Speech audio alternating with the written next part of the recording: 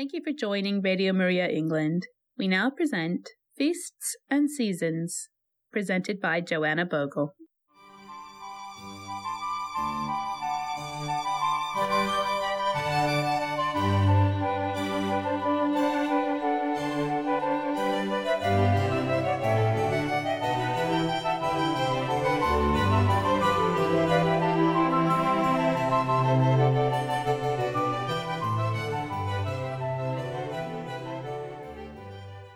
Hello, this is Joanna Bogle with Feasts and Seasons. On July the 22nd, we have a saint who is universally popular and whose name in various forms is found all over the church and the world.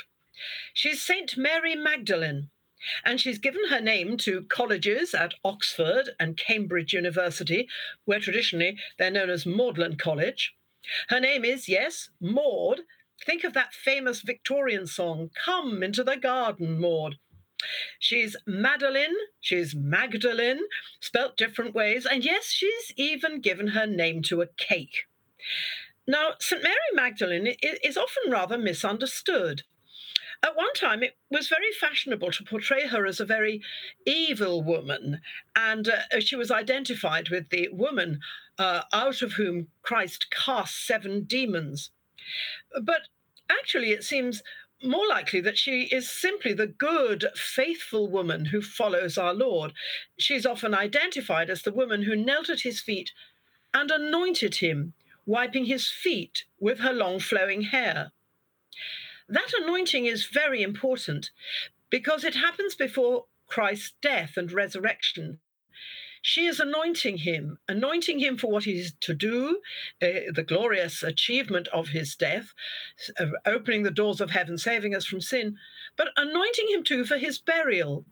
And then again, on the morning of Easter Sunday, the women come to the tomb to anoint the body with oils because it has been so brutally treated on the cross, and now they are going to give it the anointing and the respect that the body of a loved person needs. And of course, they find the body is not there. He's risen. He's risen. It's Mary Magdalene who has the great encounter with Christ on that shining morning, Easter Sunday morning. There's a whole lot of significance in that encounter. And we'll talk about that in a moment. But first, let's discover a bit more about Mary Magdalene. She's mentioned and mentioned and mentioned in the scriptures. And there's something very significant about her, which is why she's given her name to so many women down the years. Magdala, Mary of Magdala, it seemed to be that that's simply the place where she came, her surname, if you like. She's mentioned in the Gospel of Luke. And she's one of the women who travels with Christ, helps with his ministry later on, out of her resources. So she was probably relatively well-to-do. There's a very important understanding here of the involvement of a woman in the ministry of Christ. There's something here about Mary Magdalene as the woman who's been forgiven. But it's not always right, therefore, to suggest that she was, as has sometimes been restated, that she was a prostitute. There are other ways of sinning as well. But she's definitely a real figure, and she speaks to us somehow from the Gospels. She crops up so often, and she's a very vivid figure. She's sometimes called the Apostle to the Apostles, and this is where we come back to that shining Easter Sunday morning. She thinks that Christ is the gardener. She's in the garden of the resurrection. And when she sees a figure, she thinks he's the gardener and blurts out to him that they have taken away my Lord and I do not know where to find him. She's assuming that he's just a gardener and somebody has taken away the body of Christ, her beloved Lord, because the tomb is empty. Well, anyone would think that. Nobody could imagine he had risen from the dead. There was, you will recall, a heavy stone put across the doorway of the tomb. And in their attempts to bring oils to anoint it, the women on the way specifically talk about this. Where will we get somebody to roll away the stone? They're not capable of doing so. They're not strong enough. It's all very important. It's all emphasizing that Christ really could not have been spirited away, that there is something baffling. And here is Mary Magdalene, who loved the Lord so much, weeping because she can't find him, because he's been taken away. And then Christ calls her by name, Mary. Christ calls her by name, and in a very important sense, he calls each of us by name. When we are baptized, it's traditional that your priest calls you by name. That's when you are, in that sense, officially named, although your parents have probably been calling you as a baby by that name between your birth and your baptism. But Christ calls us by name. You have your name when you are christened, christened, when you are anointed and washed with baptism. It's very, very important to understand the role of Mary Magdalene in this, as Christ calls her by name. And then she says, Rabboni. She recognizes him. He has called her by name.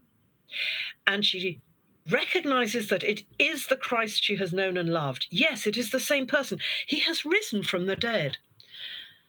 Christ tells her to go and tell the apostles. She's often called the apostle to the apostles. Now, there's something very significant about this, because she runs to tell Peter, she runs to tell the first pope, she runs to tell them the glad news. She's not a priest. She understands her role. She's the messenger. She's running to tell the apostles. Something very important for Christian women down all the centuries, as is their ministry of serving, helping the church. And in a sense, yes, anointing, helping the sick, helping the poor, serving Christ. When we help others who are in need, it is Christ we are serving. Mary Magdalene is a figure for all of that, and above all, for this great love of the Lord, a very real and immediate love. They were good friends. They cared for one another. She knew him. There was no question, once she heard his voice, that she recognized him. Sometimes we think of Christianity, we think of being Catholics as a set of rules, a whole lot of things we ought to agree with. We like to argue about things or announce that we don't like this or do like that. It's not essentially about that. It is a personal bond with Jesus Christ. Down through the centuries, Mary Magdalene was recognized as having that personal bond and being, in a sense, a model for all of us. She was the apostle to the apostles. Through her, we learn about the resurrection. And the apostles listened to her and went on with their important ministry. One of the things we need to see, therefore, is our own role in that, perhaps especially for Catholic women, and also to cherish the traditions that have come down to us. Now, we don't know. We simply don't know for sure, because the scriptures don't tell us what happened to each of the apostles and to the apostle to the apostles after the great events of Christ's death and resurrection. We know from the Acts of the Apostles that they went out as missionaries and so on. We learn quite a lot about some of the things that happened subsequently and about St. Paul, but we don't really know what happened to each one of them. There is a story that St. Thomas made it as far as India. Some people will tell you that St. James made it as far as Spain. There's certainly the great shrine to him there. There's a legend that Joseph of Arimathea came to Britannia, Britain, it wasn't England then, bringing with him the great relic, the very cup used at the Last Supper. But we can't be sure of this. We have these not on scriptural authority, but in the stories and traditions of the church. And we know from our own family stories that this can be sometimes reliable and sometimes not. Where did Mary Magdalene go? Tradition says she went to France, and there's a cave there associated with her.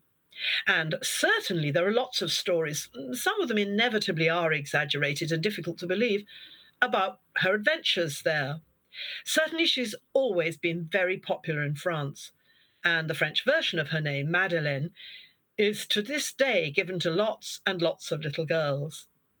Now, therefore, not only nice stories about her, not only legends, not only prayers, asking her aid from heaven, but all sorts of other things, including cakes. The Madeleine is a very popular sponge cake in France.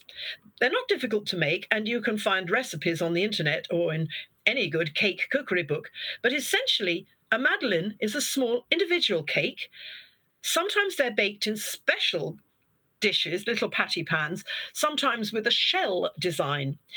They're a rich sponge cake, not your ordinary Victoria sponge, but with extra egg, a bright yellow, rich sponge cake, very sweet.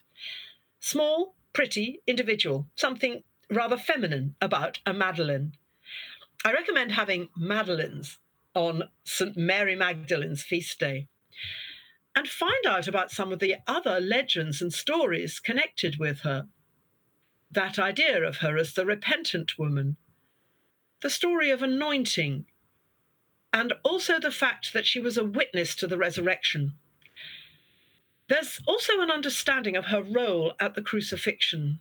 Standing at the foot of the cross, you'll often see her depicted there, flinging herself on her knees. It is a fact that the men ran away, and those who remained at the foot of the cross were women, and St. John, the beloved disciple, into whose care Mary had been given, Mary, the mother of Christ.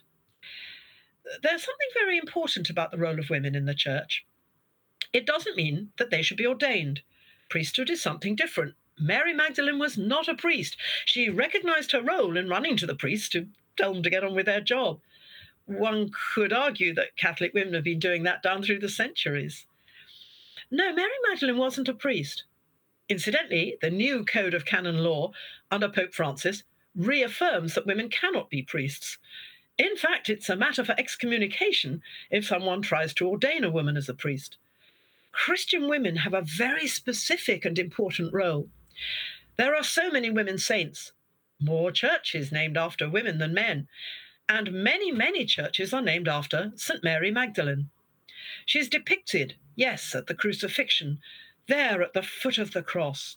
She's depicted on so many Easter depictions of that glorious, glittering, golden morning, on many an Easter card that you've sent or receive, on many a painting. Mary Magdalene has given her name to churches, to schools, to colleges. She has given her name to so many women down through the centuries. She is a role model for Christian women, and she doesn't fit a tidy role model. Sometimes people have thought that the only really important thing is to marry and have children. It's a glorious thing to be a mother. It's crucially important.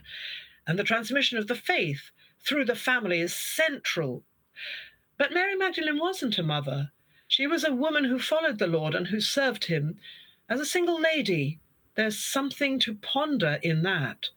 There's a great deal we need to understand about the role of women, not just as a housewife, but beyond. Think of Catholic women who serve in many fields outside the home as well as within, and within the home, caring for the disabled, for the elderly, for those in need of care, not necessarily their own children. A Catholic woman who's a good neighbour, who cares for people in need, who gives away generously to the poor, who helps raise money for charity through all sorts of useful neighbourly initiatives. Catholic women in professional life, Catholic women in industry and commerce, Catholic women in public life. Mary Magdalene is there in the scriptures, much described, a vivid figure who comes alive to us from the pages of the Gospels. There's something here not about a hidden story of women, but a very public one. There's a message here, especially for modern women. We live in an era now, in our country, in Britain certainly, of democracy, when women can take their rightful place in public life, holding public office, serving as a magistrate, getting a job in administration or the civil service locally or nationally, playing a big role in banking or the law or some other professional field, and in commerce, working in shops and offices and community organizations of all sorts. Mary Magdalene is a patron saint for the busy woman, and for the woman who knows she must have, and in prayer can find, that glorious, shining resurrection moment with Christ, who speaks to her and calls her by name. Mary of Magdala, Madeline, Maddie, Maud, Magdalena, Maria, Magdalena. Mary Magdalene, pray for us, intercede from heaven for Catholic women today, facing challenges and trying to serve the Lord. Have a good feast day on St. Mary Magdalene's Day, the 22nd of July.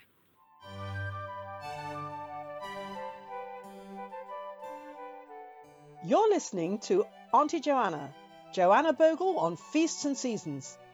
Tune in to Auntie Joanna on Feasts and Seasons on Sunday, 6:30 p.m, Tuesday, 4:30 p.m, Saturday, 2:30 a.m, Saturday, 8:30 p.m.